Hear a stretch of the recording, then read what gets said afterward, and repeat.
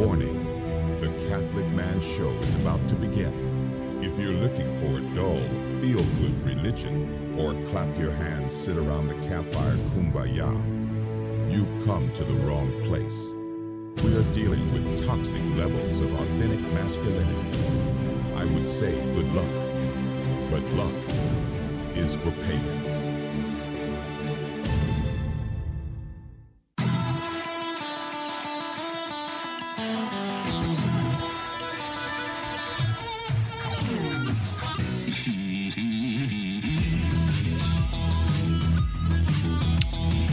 Welcome to the Catholic Man Show. I'm Adam Minahan, sitting here with David Niles in studio. We have Juan Posada as our producer hanging in here with us. Welcome, one and all. That by the time you guys are listening to this episode, we will be at Clear Creek Monastery. Yes, we'll be camping. We will be camping with men all across the U.S. who... I thought that was a little rude. I was in the middle of talking while you opened that. Look, just because you think something doesn't mean it's true. We will be at Clear Creek Monastery in Holbert, Oklahoma, possibly battling a little bit of rain. Today, it seems like there will be some rain that we will combat, but that's okay. As men, as a man, I'm willing to combat it. As long as it's not a monsoon like last year, that's fine. Last year at the last day was a monsoon. It was a little monsoonish. Yeah. But I'm really excited. There's going to be about 40 men joining us at Clear Creek Monastery. We will be there. It's going to be a lot of fun. Are we going to actually interview a monk? It's up in the air. At this point, it's safe to say no. It's safer to say no? It's leaning on the no side. The problem is that it's also the chant weekend for the monks. And so they're, hosting all these people coming in from all over the place who are learning to chant. Mm-hmm. It's a big weekend for the monks. Right. So, and they prepare for a long time. So, in the next year, I think we're going to move the weekend to a different date so that we can not be on this third weekend in October. Mm-hmm. Maybe we'll be the second weekend, whatever. The monks they have more free time otherwise. Yeah. Right. We're real excited about this episode because we have, in the second half of this, of the Catholic Man Show, we have Jared Zimmerer and Matt Nelson. We've had Matt Nelson on before. If you remember, he wrote a book called Just Whatever, produced by Catholic Answers Press. But we have both of them on. They're both part of the Word on Fire organization. Have you ever heard of Bishop Barron? Have you ever heard of him? You've heard of him before? I was under the impression that everyone had heard. I believe everybody has. Word on Fire Institute, they just started that, wordonfire.org. That's Bishop Barron's kind of ministry. We have both of them on. I think it's the first time that we've had two people off location on the Catholic Man Show. I forgot to mention that. I was going to mention that, yeah. If you are listening on the radio right now, we actually extended the interview past what you're going to hear on the radio. So make sure you go to iTunes or Google Play or Stitcher and download the actual podcast because we had a really good conversation with them after the radio show ended. So if this is your first time listening to the Catholic Man Show, we do three things every episode. We try to incorporate virtue in all three aspects, but the first thing we do is open, review, and enjoy a man beverage. The second thing we do is highlight a man gear, and the third thing we do is have a manly topic. Dave. See. We have already opened, obviously you heard, everybody heard you opening your man beverage. I was at least patient enough to wait till the episode started. That's true. Don't look at me. We open, review, and enjoy. I had already opened. Yeah. I'm actually on the review and enjoying part. But that's really the most important part. The man beverage today is by one of my favorite breweries for many reasons. Founders Brewery is one of my favorite. All Day IPA is a great definitely. one. They're one of my favorites. They have good quality beer at a very reasonable price. All Day IPA, Centennial IPA, Solid Gold, What's their Pilsner? Do you remember? I can't remember off the top of my head. No, I don't Anyway, know. Solid Gold is their lager. I But haven't bought a Pilsner in a long time.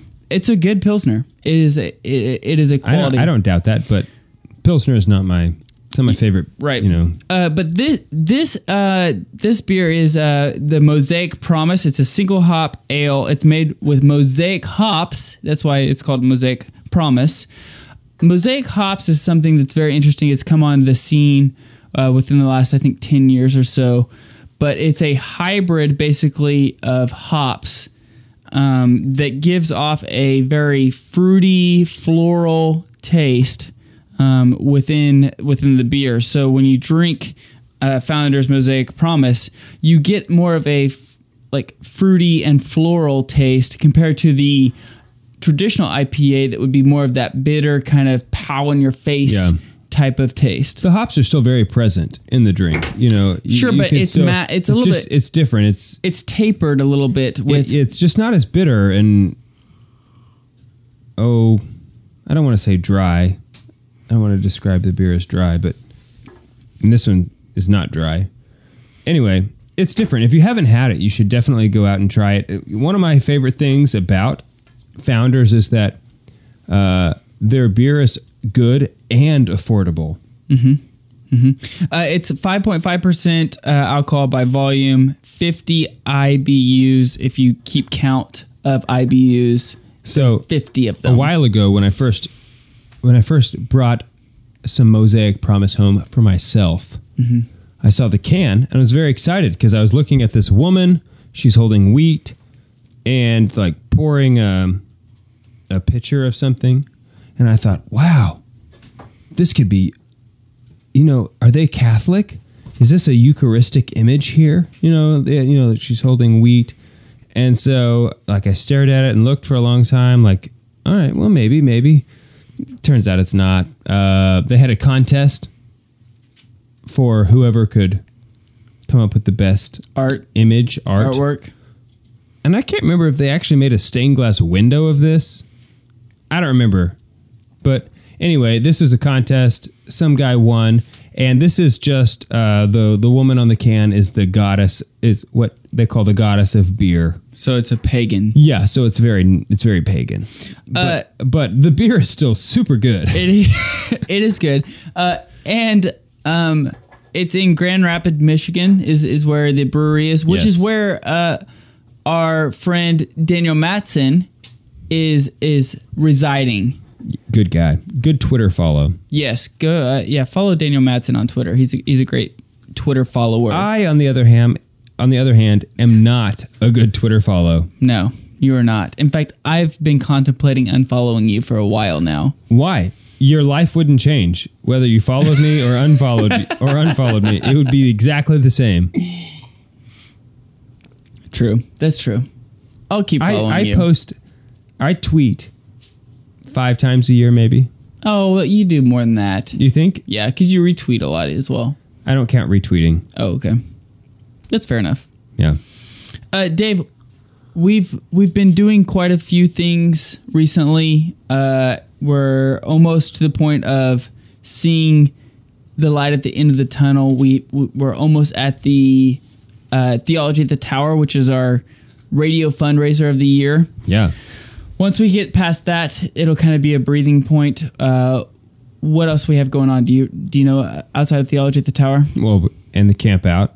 Yes. No, but, that's about it. At least for the end of this year. We have several men's conferences that we've already confirmed for next year. But those are all next year. Right.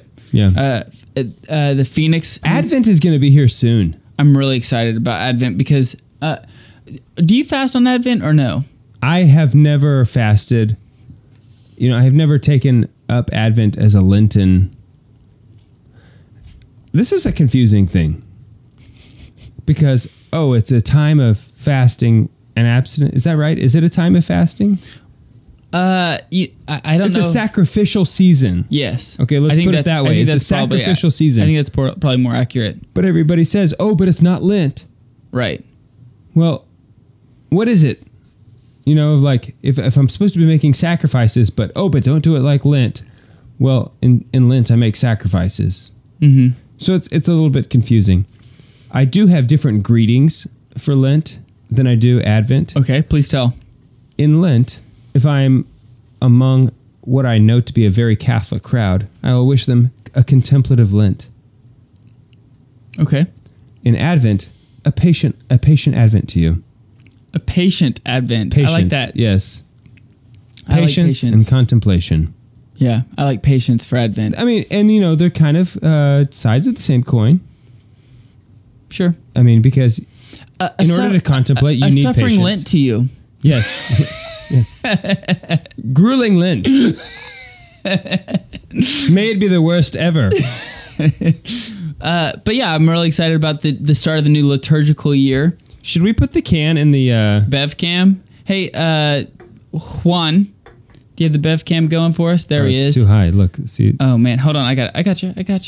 You can go subscribe to our YouTube channel if you could. We post all of our videos on YouTube. Also, we typically do a Facebook Live. We're not doing that this evening, but again, Matt Nelson, Jared Zimmer on with us through the second half of this show. I'm really excited. Zimmerer. Yeah, Yes. that's the double R. The double it trips you up sometimes. It threw me off. It can be tricky. But both great guys. I wish people didn't have tricky names, Dude, I'm worse at it than you are. I'm really Yes. bad at pronouncing names. All the same. But so I definitely not agree their with fault, you.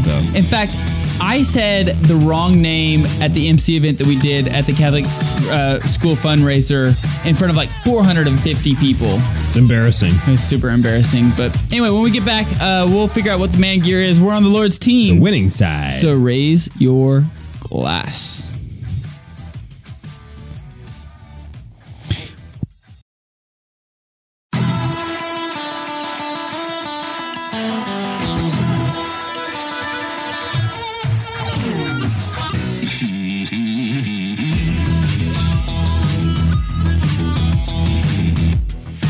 Welcome back to the Catholic Man Show. I'm David Niles. I'm here with Adam Minahan.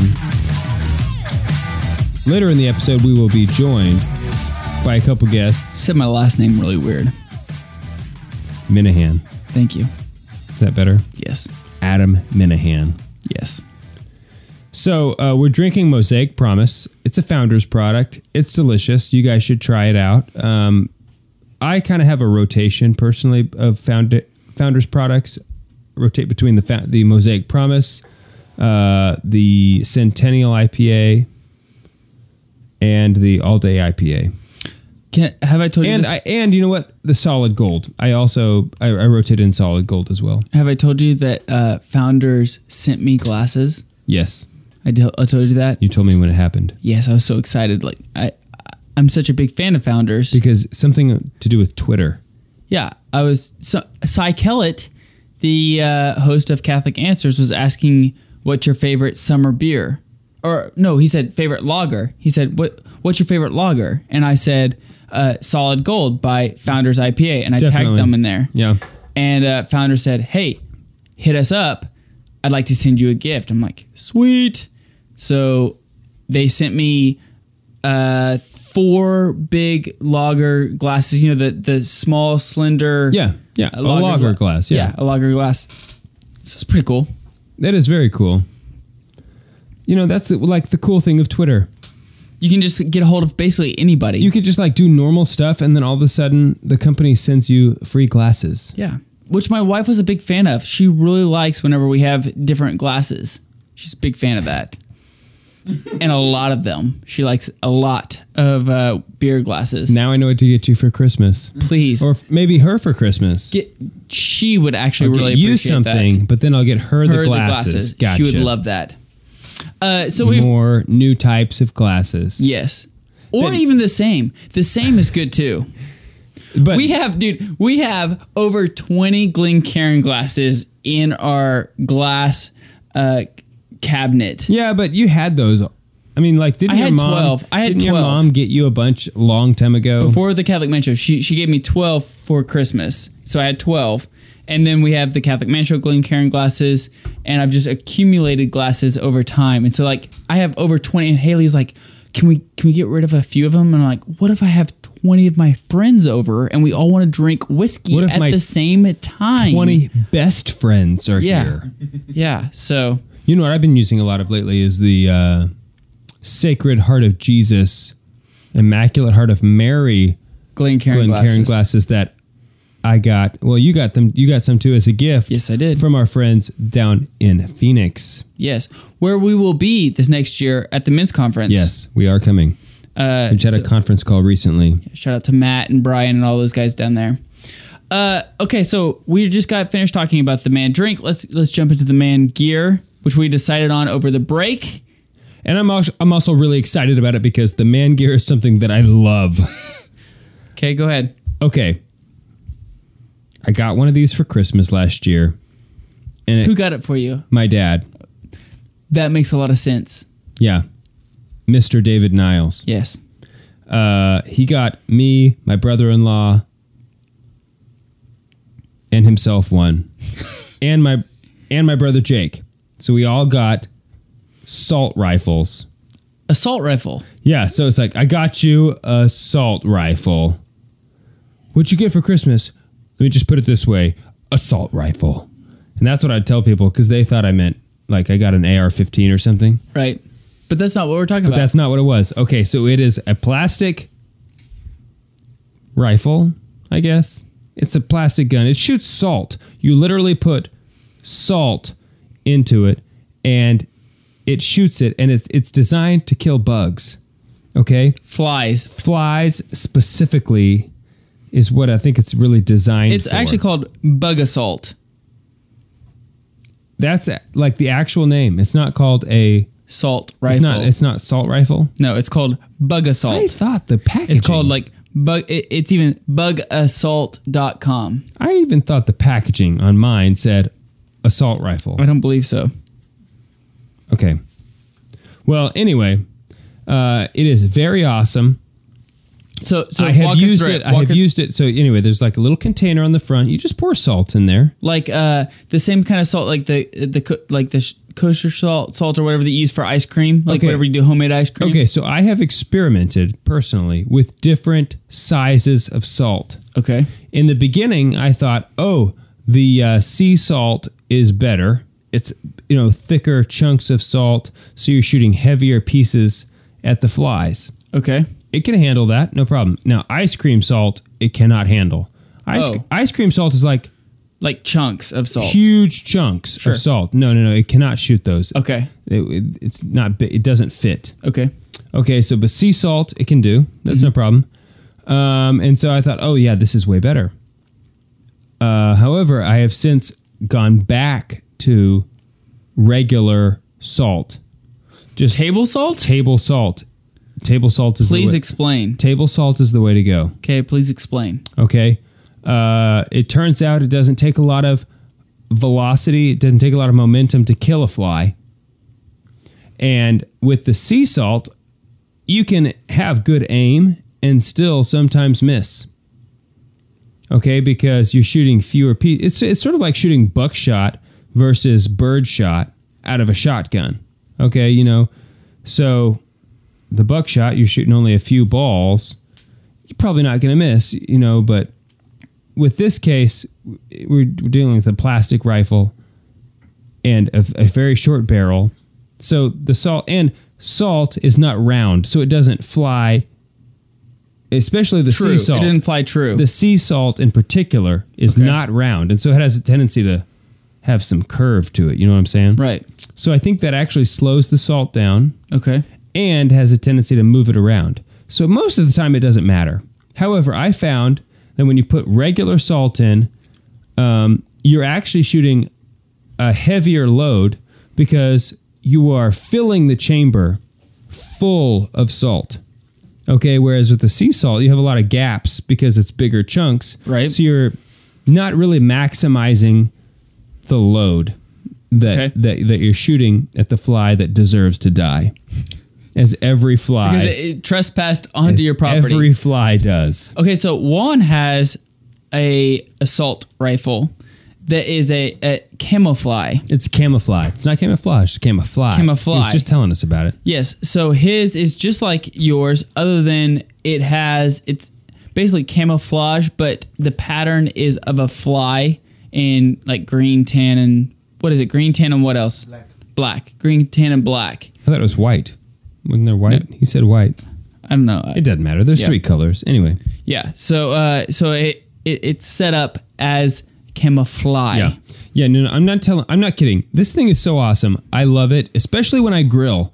You know, you start cooking meat and all of a sudden flies start showing up out of nowhere. And right. And you just go into hunting mode.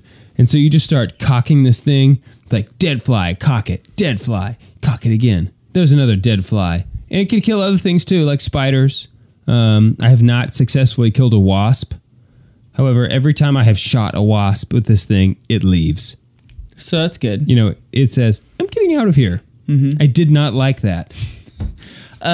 Mosquitoes, I think, would be tough to shoot. Especially if you have sea salt.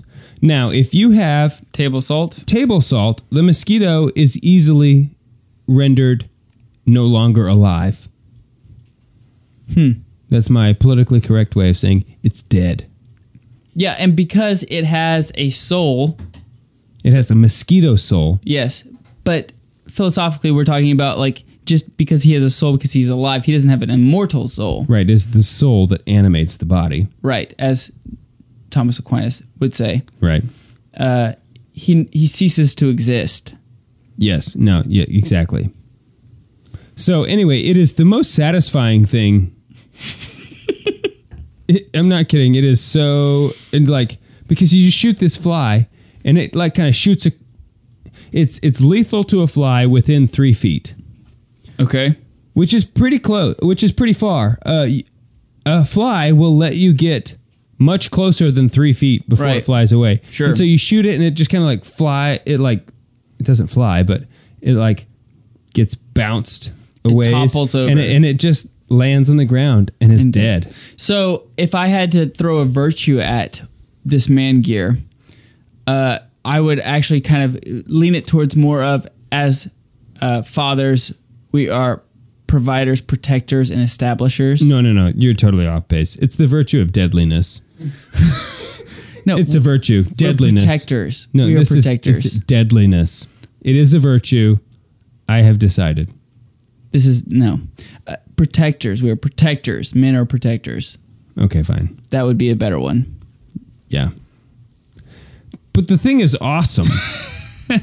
Yeah, it is. I'm not kidding. If you don't have one, they're kind of expensive. What are they? Here, hold on. Let me look. Yeah, I'll look like it up. Pull it up because it definitely does not cost this much to make. You know, and I'm not saying that they should sell it for what it costs. I'm a capitalist. You know, they deserve to make money. But, well, like you were looking at a $50. $50. That's what I'm saying. That's kind of expensive. Don't you think? Yes, I do. Like, I would not but the $50 does come with the laser beam. Ooh, see, the bug beam. Mine does not have the laser. This one does. And okay, so if you have one that doesn't have the laser, let me just give you some advice. The sights are actually very accurate. I found myself in the beginning thinking, I'm only 3 feet away. I don't need to sight in the bug. Okay? And I found myself missing a lot. I think that's just because you're a bad aim. No. But then I started sighting it in. Dead. We're gonna have Jared Zimmer. Bugs. We're gonna have Jared Zimmer and Matt Nelson on. Hang in there. We're on the Lord's team. The winning side. So raise your glass.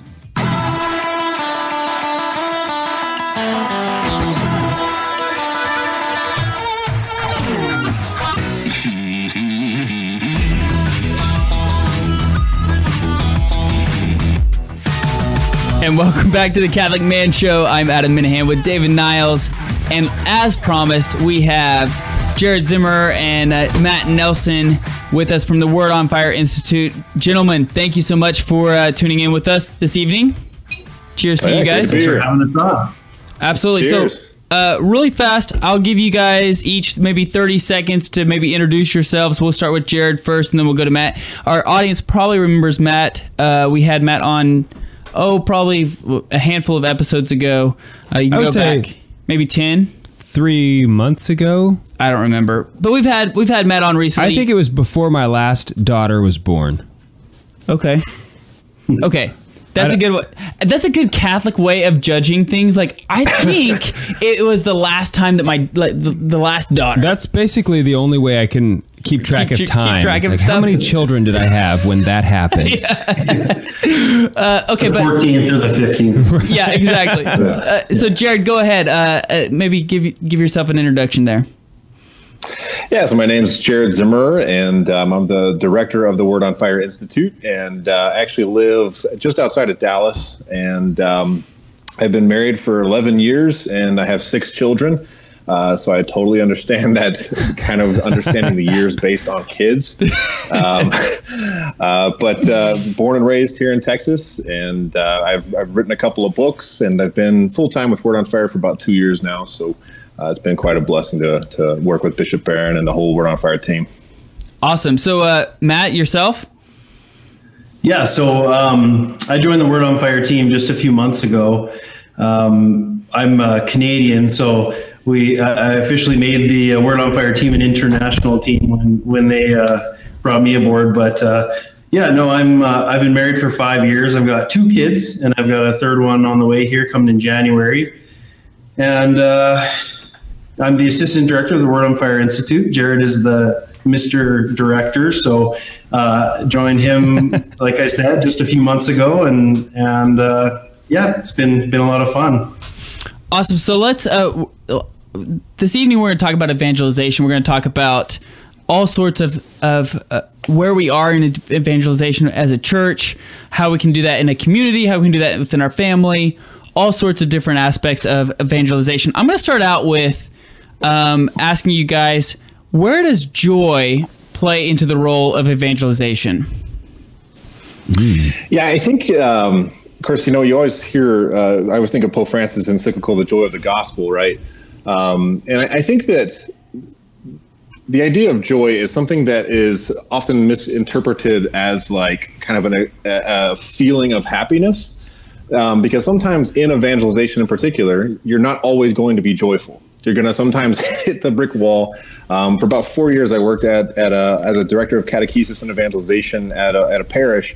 And I can tell you, as many wonderful, stories that came out of that, people that were converting and people that were coming to a better knowledge of the faith, there were just as many, if not more, opportunities to like go, Lord, what are you doing? Like, I'm here for you in this mission, and it seems like I'm butting my head against the wall with this individual, but to just continually seek the peace of Christ, which is where the joy comes from, right? And I tend to lean on Thomas Merton's understanding of joy, more of a just interior quality of dealing with the difficulties of life, right? That the small things in your life aren't going to throw you off so far that you're now outside of the mission. It's something that you just continue to resolve to be in the mission of Christ. And so regardless of what happens, it's not like you're always smiling or anything like that, but to just continually take it like a man, really. I mean, to see these difficult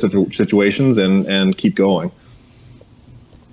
Yeah, absolutely. And I would just piggyback on that and also add, I always kind of have this gut reaction when I hear a cliche. I kind of cringe at it, but what I've come to learn is that cliches exist for a reason. They usually speak to some truth when you realize about human nature or just, and we've all heard the cliche, people don't care about how much you know until they know how much you care.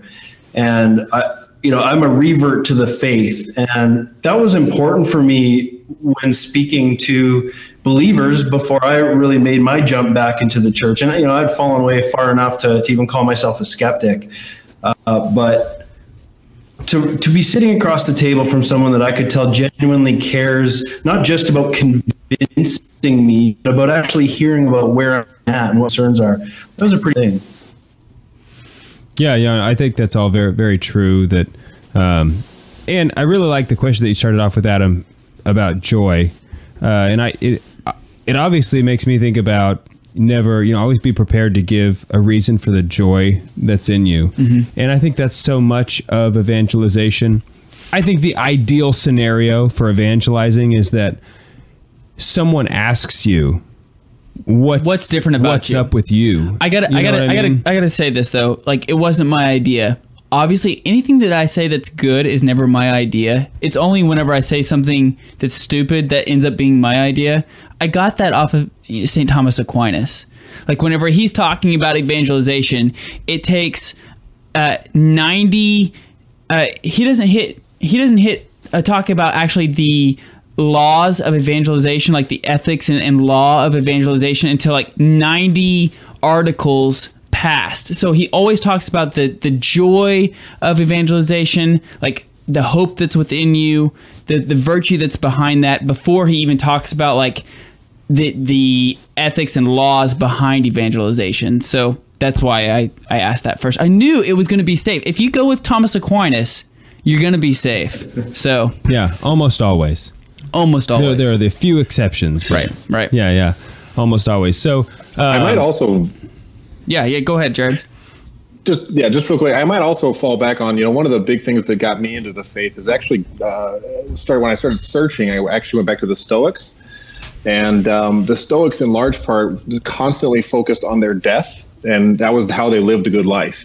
And so as Catholics, as Christians, we ought to be living with joy for the sheer fact that we know death is no longer has hold on us, right? If that's the scariest possible thing that could happen in a human's life is death, and we know that our Savior has already beaten that, how can you not but be joyful, right? So like, no matter what happens, I mean, sometimes when I'm getting out of my van with 6 kids and it's pure chaos, and people are wondering, why is he still smiling whenever there's chaos all around him? It's like, well, ultimately, my Savior lives, right? Right. Jared, it's so funny you say that. We've been talking about, in the Minahan house, we've been talking about death, All Souls Days coming up. Last year, we went to the cemetery and prayed the rosary as a family together with, at the cemetery for All Souls. Recently, my second oldest son walked up to my wife and said, "How many weeks until I die, Mom?" And I thought, okay, maybe I'm talking a little too much about it. Maybe we should pump the brakes a little bit on the death if he's thinking about his death already. But you're right. I mean, you're right. Like death gives you an idea of how limited time we have here. Yeah, although absolutely. I think it's okay. It's only really until the baby boomers were born that children stopped having an acquaintance with death. For every generation up until the last 3, death was something that all children knew. Because people used to die young. It was that's true. Death was a part of life for them. And so, that's tragic because all death is tragic. Man was not made for death. But in some way, it was helpful, I think, in constantly keeping what's important, are my priorities in the right order. Whereas today, it's easy to think that Snapchat is the most important. How many followers you have? Yeah. Guys, you guys were talking. We brought you on. You guys, we said you guys are part of the Word on Fire Institute. You guys or Word on Fire organization. We only have about 2 minutes left of this break, but I want to start this topic on the Word on Fire Institute that you guys just started. Matt, what are your thoughts there? Tell us a little bit about it. Yes, so the Word on Fire Institute is really kind of a first step in the direction of making Bishop Barron's vision for a Word on Fire movement a reality. And so part of a movement is having a group of people who have a common vision, a common goal, something to work towards together. And in the case of a Catholic movement, they're going to share a common spirituality as well. And so what we're trying to do at the Word on Fire Institute is really give people who are interested at this point in at least just modeling their style of evangelization in the style and methods of Bishop Barron, giving them a place where they can start to be, in a sense, trained to be that type of evangelist. And over time, then, this Word on Fire Institute, where we're bringing in experts in all sorts of different fields, talks and lessons that are relevant to evangelizing our modern world. Eventually, this will be a place where, it will be the training grounds, in a sense, before we go out and evangelize. So that's in a nutshell. And I know we don't have much time left, but I know Jared's got a lot to add to that. Yeah, Jared, I think we had about a minute left. So if you want to add anything there, we'll pick this up on the other side of the break, but go ahead. Yeah, and I would just kind of piggyback on what Matt said, is that, this is something that, this idea of a movement started about 5 or 6 years ago. Cardinal Francis George, before he passed, actually challenged Bishop Barron on this rise of unaffiliation. Now a quarter of the country is considered unaffiliated, no longer affiliates himself with any religion whatsoever. So within that, you have numerous different demographics and thought patterns and all of that. And Bishop Barron was kind of lamenting about that. And Cardinal Francis George was kind of like, well, what are you going to do about it? And number two was like, well, where are the movements that are going to help answer this? And so, as he said, this we're going to have the first step. Yeah, and we're going to have to pick this up on the side of the break. We're on the Lord's team, the winning side, so raise your glass.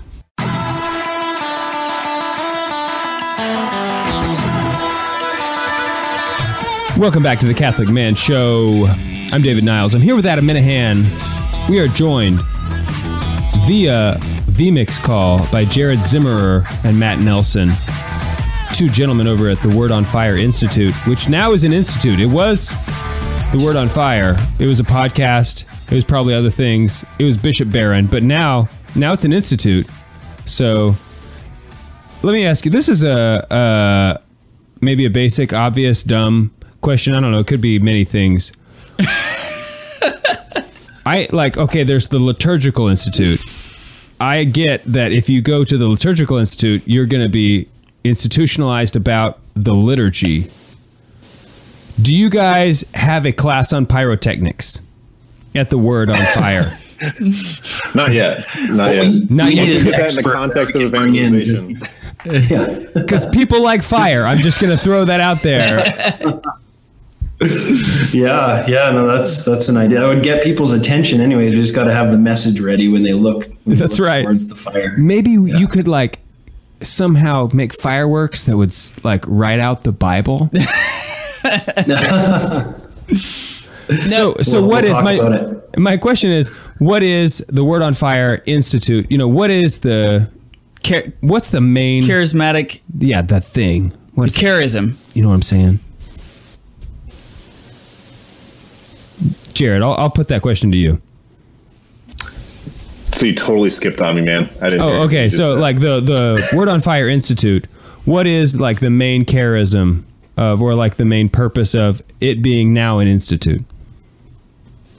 Yeah, I guess the main charism is by far evangelization. That is our focus. As we were saying before the break, is that this came about from a challenge from Cardinal Francis George, particularly in regard to this rise of unaffiliation. And Bishop Barron took that very seriously. And really for the past about 4 years, a little bit more than that, myself and several others on the Word on Fire team had been praying about what is it that God's calling Word on Fire to be. And so what ended up happening was, we came up with this thought of maybe Word on Fire could grow into more of a movement, a true ecclesiastical movement in the right sense. But there's so many steps that it takes to get to that point. And so what's something that we can start now to start gathering people, to start forming people in the ethos of evangelization that has really been shown to be effective from Bishop Barron. After the past decade of him on YouTube and the Catholicism series and numerous others, we get emails literally daily from people who contact us and say, your content has changed me. And so now what am I supposed to do? I want to evangelize like you. And we've been receiving that for years. And so this institute is really sort of the first step to start gathering people together, start forming them in the ethos of evangelization that has been so effective. And so the Institute right now is mostly a digital presence. However, we do have certain future goals that would include things like conferences, retreats, and many other things along with that. But so it's a growing thing, and it's really kind of just in its kind of beginning stages right now. But I mean, we're already receiving emails from people in India and Norway and numerous other places saying, like, thank God this came about, because this is exactly what I needed in my faith to grow and to be challenged to evangelize. And they can all find that at wordonfire.org, correct? Wordonfire.org, or our specific website is wordonfire.institute. But yeah, for sure, wordonfire.org, and there's a link there as well.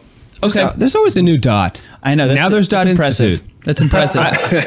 I'm going to start a like dot David. Yeah. Why not? Why not? Hey, guys, I want to ask you this question because I've been asked this and I wasn't sure how to respond. So you guys are more experts than I am. You guys are a lot smarter than I am. I'm curious on what you have to say. I've been asked before, has the new evangelization, which is like kind of like a buzzword now, you know, we throw that word out, or those words out a lot, new evangelization. Yeah. Has the new evangelization been successful? Has it been something that what we originally thought of, has it turned into that? And what can we do to make it better? There's I guess 3 questions in one, but I'll open it up to you guys. That's a really deep, tough, and interesting question all at once. You know, here's my take on it. To give an even deeper nuance to the charism, if you want to call it that, of the Word on Fire Institute, is not just evangelization, but like even more specifically, evangelization of the religiously unaffiliated. And so, you know, 1/4 of Americans today, and the statistics are very similar in Canada, are today no longer identifying themselves with any religion whatsoever. And so when we look at these statistics, and which often look quite dire, especially like the younger the demographic, the worse things look. It can be easy to, you know, feel like we're not doing our job. Like we set out in this new evangelization, we've been called by, you know, many popes in modern times to go out and let's turn this thing around. And, you know, when we face these new statistics that come out, sometimes we can feel a bit pessimistic about it. But I think like things like the Catholic Man Show and the Word on Fire Institute, I mean, I think these things are evidence that maybe things are going better than we think they are. I mean, I really think that there's been a lot of things set in progress over, you know, especially since John Paul II, new creative ways to get out and evangelize and explain and defend the faith. You know, so for me, I want to take a sort of a Chestertonian look at the whole thing, flip it on its head, which for him was often actually flipping something from its head onto its feet, right side up, and see this maybe as something more positive. Yeah, I think that things are going well, but I think that there's always room to improve too. Yeah, and I guess I would just kind of focus in on like what are the 3 aspects of it, right? It's new ardor, new method, and new expressions of how to spread the faith, right?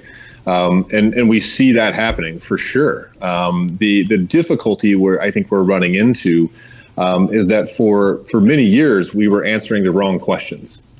Right. So people are asking very basic first principles questions, and we're coming at them, you know, they're trying to understand, like, who is God? What is God? How am I even supposed to have a relationship with this thing that I don't know about? And we're answering the wrong questions, right? Or oftentimes what would happen is, you know, as much as I think accompaniment is absolutely part of the process, we would do accompany without apologetics, or apologetics without accompaniment, right? But I think people are starting to gather together, and I think these Pew Research studies that are coming out are super helpful, and we've got to listen to these. But in large part, I mean, the more you look, it's truly intellectual, smart questions that are coming out. But it's about first principles. It's about meaning of life. Mm-hmm. It's about, like, is God just a big being up in the sky, or is he like what Thomas Aquinas says he is? How do we answer those kinds of questions? And it's interesting because you see some of these cultural frontrunners like Joe Rogan and Jordan Peterson and others like that, who are asking these very basic questions. Some go more with the mythic understanding, and some go with a very atheist agnostic understanding of God. But those questions are being asked sincerely. I mean, it's a real question, and I think we've got to start really focusing in on paying attention to what's being asked. But yeah, I would say that some aspects of the new evangelization have been successful because it's brought about this new expression, new ardor, and new methods. But we have to steer it in the right direction. And I think what we need to do is start paying attention to the culture and listening to the questions that they have. Okay, so I think that's a really good segue into my next question. When I just think about people today, I think about, specifically guys, and I am becoming more and more just old the older I get. And what I mean by that, more and more kids. Yeah. Yes. I just am becoming more and more anti-technology, not from just not in general, but maybe specifically. I think that smartphones are killing us all mentally. And so there's all these people out there, and they've got so many distractions. And so the more distractions, the newer the distraction. I think maybe the newer the method, with regard to the new evangelization, we may have to come up with a new method for every new distraction. And it seems like the distractions are increasing at an incredibly rapid rate. But I think, I want to get your feedback on this. Going back to a time-tested method, and this is something that Bishop Barron is huge on, is the idea of beauty. Because I think with more and more technology, the more and more flashy screens we put in front of ourselves, the less and less beauty that we actually have in our lives. It's full of entertainment. We only have about 2 minutes left. Nothing of substance. So yeah, what do you guys, and Matt, I'll kick this over to you first. Do you have any thoughts about that? Yeah, no, absolutely. I think that we need to lead with beauty in many situations because of the world that we live in today. And that's really been Bishop Barron's line for many years. He says beauty is the arrowhead of evangelization because it's the least trivial these days in this age of relativism when we consider truth, goodness, and beauty. And I was just teaching an RCIA class last night, and I showed it was on a TV screen, but it was The Last Judgment in the Sistine Chapel, a really beautiful work of art by Michelangelo. And you could see the eyes light up, and people really got the point I was trying to make as I used the beauty of that painting or fresco to show the people in RCIA the very point I was trying to make. But so yes, I agree, it's essential. And Jared, go ahead, you get the last word. Actually, hey Jared, we're gonna pick this up.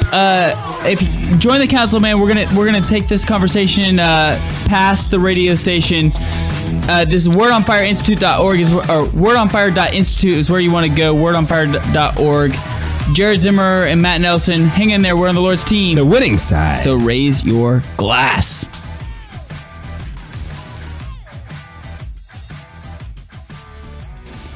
Okay, so we ran out of time.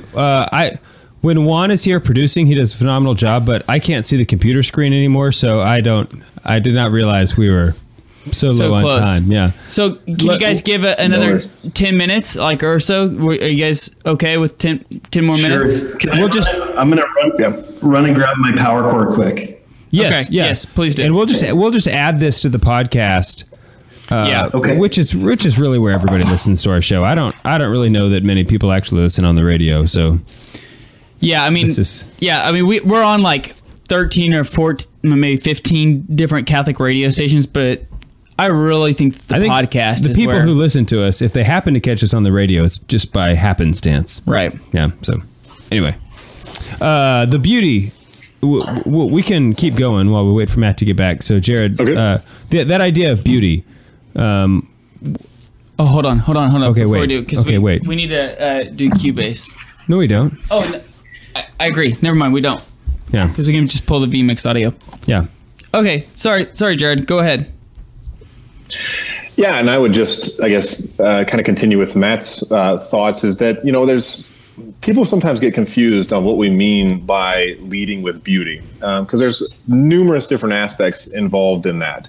There's leading with the beauty of things like architecture, like old churches. There's things like leading with beauty, like this beautiful painting, which is a phenomenal way to introduce people into the truths of the faith. That's what it was created for. But I also think that the leading with the beauty that can still be found in the culture today. So even what's being created today, where we oftentimes kind of brush off a lot of, the movies or the music or things like that, sometimes you still find what Bishop Barron calls a Christ-haunted culture. And so leading with the beauty of a good Coen Brothers movie, leading with the beauty of Fargo, which isn't often considered beautiful, but there's moments in there that rip the soul apart, and it awakes people up to something deeper than the material existence that they tend to define themselves by, right? And then there's also an aspect of leading with the beauty of a well-lived life. As I mentioned, getting out of the van with 6 kids. Sometimes people tend to see that and think, now, why is that guy different? Why did he decide to do that? Why does he not look like a slob when he got out of the van, when he's got 6 kids pulling on his shirt all the time? Yeah. There's these so many different ways and uses for beauty. And I think that von Balthasar was just absolutely right when he said that beauty, there's something arresting about beauty, that there's no polemic involved. There's no argument involved. It's just an experience. It's kind of like you're getting into that deeper part of your being without necessarily needing to try, right? Like you see the Sistine Chapel and you're just kind of taken away by it, or you hear something, amazing by Beethoven, or you watch Braveheart, or, so many of these other things that just kind of rip you apart a little bit and make you step back and go, man, there's something deep here. And I think in regard to evangelization, that's so needed today, because that's the question people are seeking. They want meaning in their life, and beauty kind of allows that opportunity to wake it up to then the good and the true. Yeah, so there's something really. Go ahead, Matt. Well, yeah, no, I'll just add to that. It was interesting. I think I can't remember. It was probably around a year ago when Bishop Barron was on stage with William Lane Craig, a very prominent evangelical philosopher and apologist, and a man who's greatly influenced me personally. And at one point, this whole idea of evangelization through beauty came up, and you could just see Dr. Craig's confusion about how does this work? It was almost like he wanted to lay it out in premises as a deductive argument, And I think the key here, and this is really what Jared is implying in what he's saying, is that the argument from beauty is really not an argument at all, at least in the way we expect it to be. It's something intuitive. And I think the first person that ever posed something like an argument from beauty that I ever heard was Dr. Peter Kraft. And he likes to throw this one out there, but it goes something like this. There is the music of Johann Sebastian Bach. Therefore, God exists. And then he always adds a tagline. He says, either you get it or you don't. And I think let me tell you, Sam Harris doesn't get it, because he came back in a debate with him and said, Marilyn Manson exists, therefore God doesn't exist.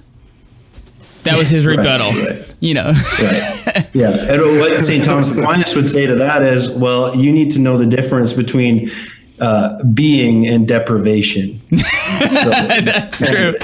Yeah.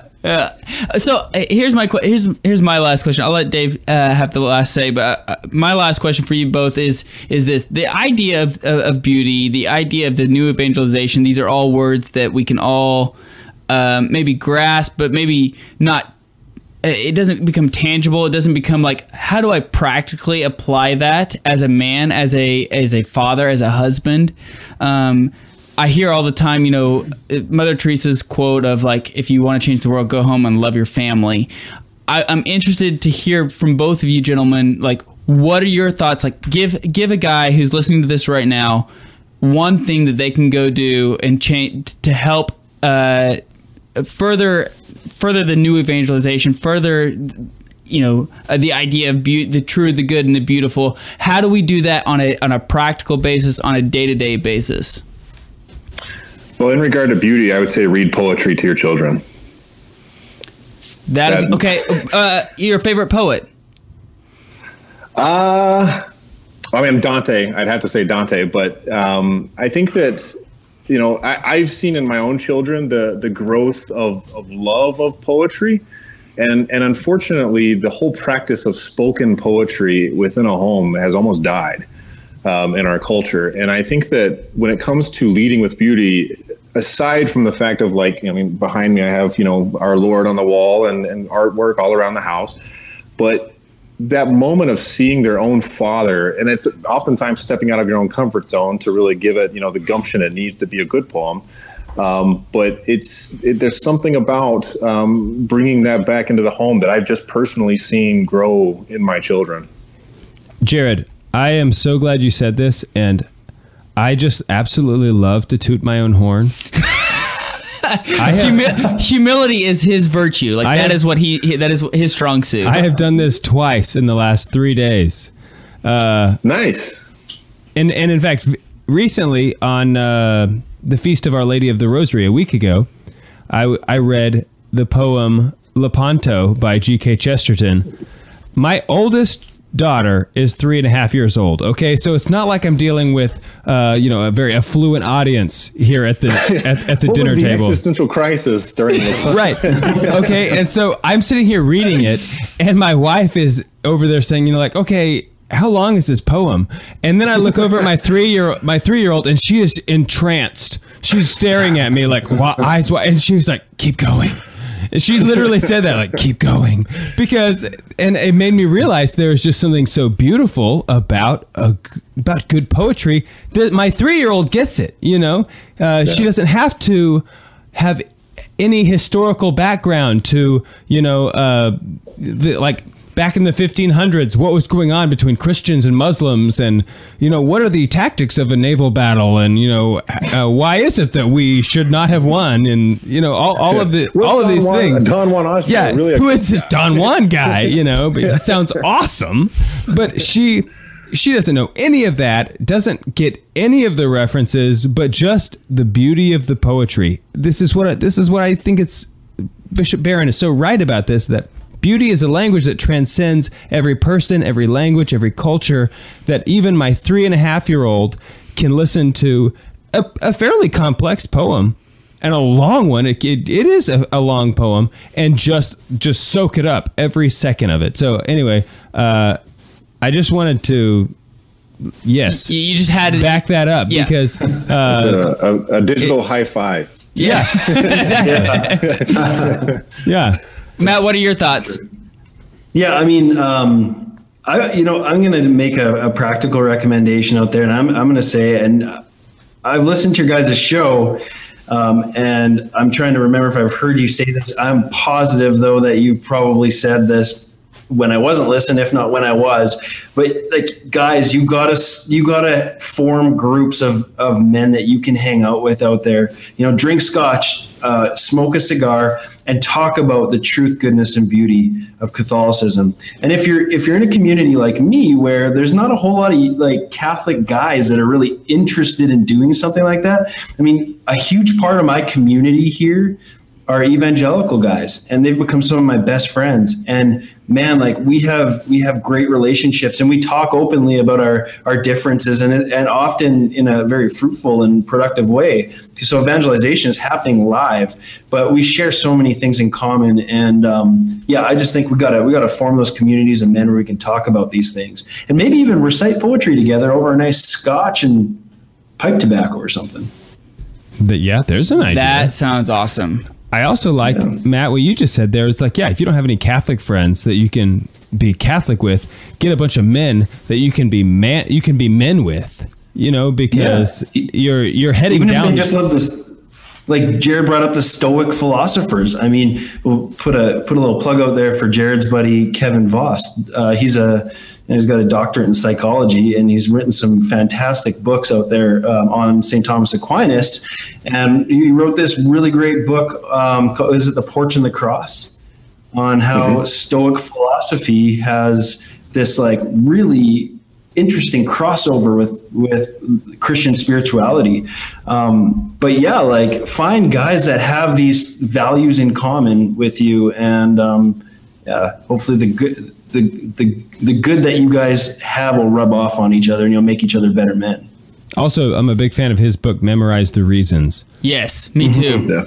Yeah, that idea. I didn't think it would work, and then I read the first chapter, and I was like, let me try it. I can still do it. I can It's still, you yeah. walk up, there's the rock, and then you go to the door. I Yeah, still it's got all the places in my head, you know? I was like, wow, that actually worked. Yeah, and then there's a sailor riding a bull who walks out of the door, and I remember now that it's like, oh, that's Luke, and he's the cat. You know, it's like, anyway, if you haven't read his book, you have no idea what I'm talking about. But you got to get his book, and you'll be able to. The sailor riding the bull in my memory is actually Jared. I made sure that it was an image of Jared riding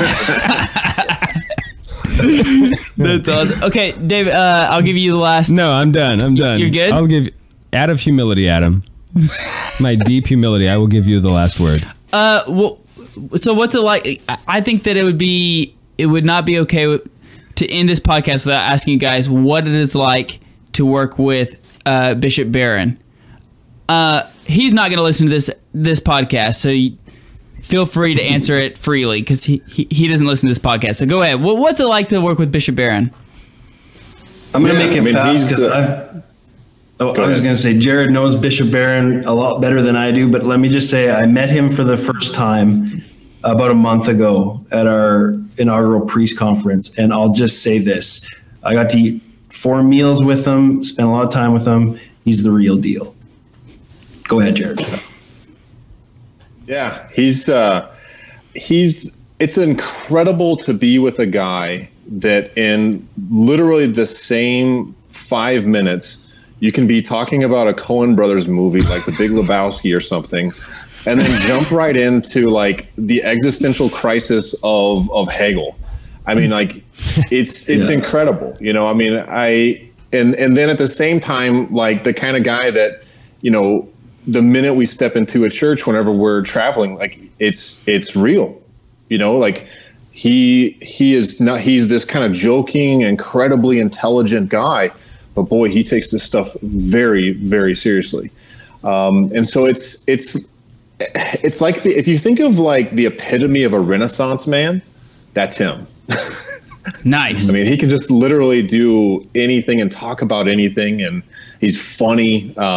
So he is one of my heroes for sure. Well, Jared Zimmer and Matt Nelson, thank you so much for carving out some time to hang out with us this evening. Wordonfire.org or wordonfire.institute, correct? Did I get both those correct? Yes, sir. Yeah. Okay, that's where you guys need to go. Guys, thanks again so much for hanging out with us this evening. Thank you. This has been great. Awesome. We're on the Lord's team. The winning side. So raise your glass and cheers.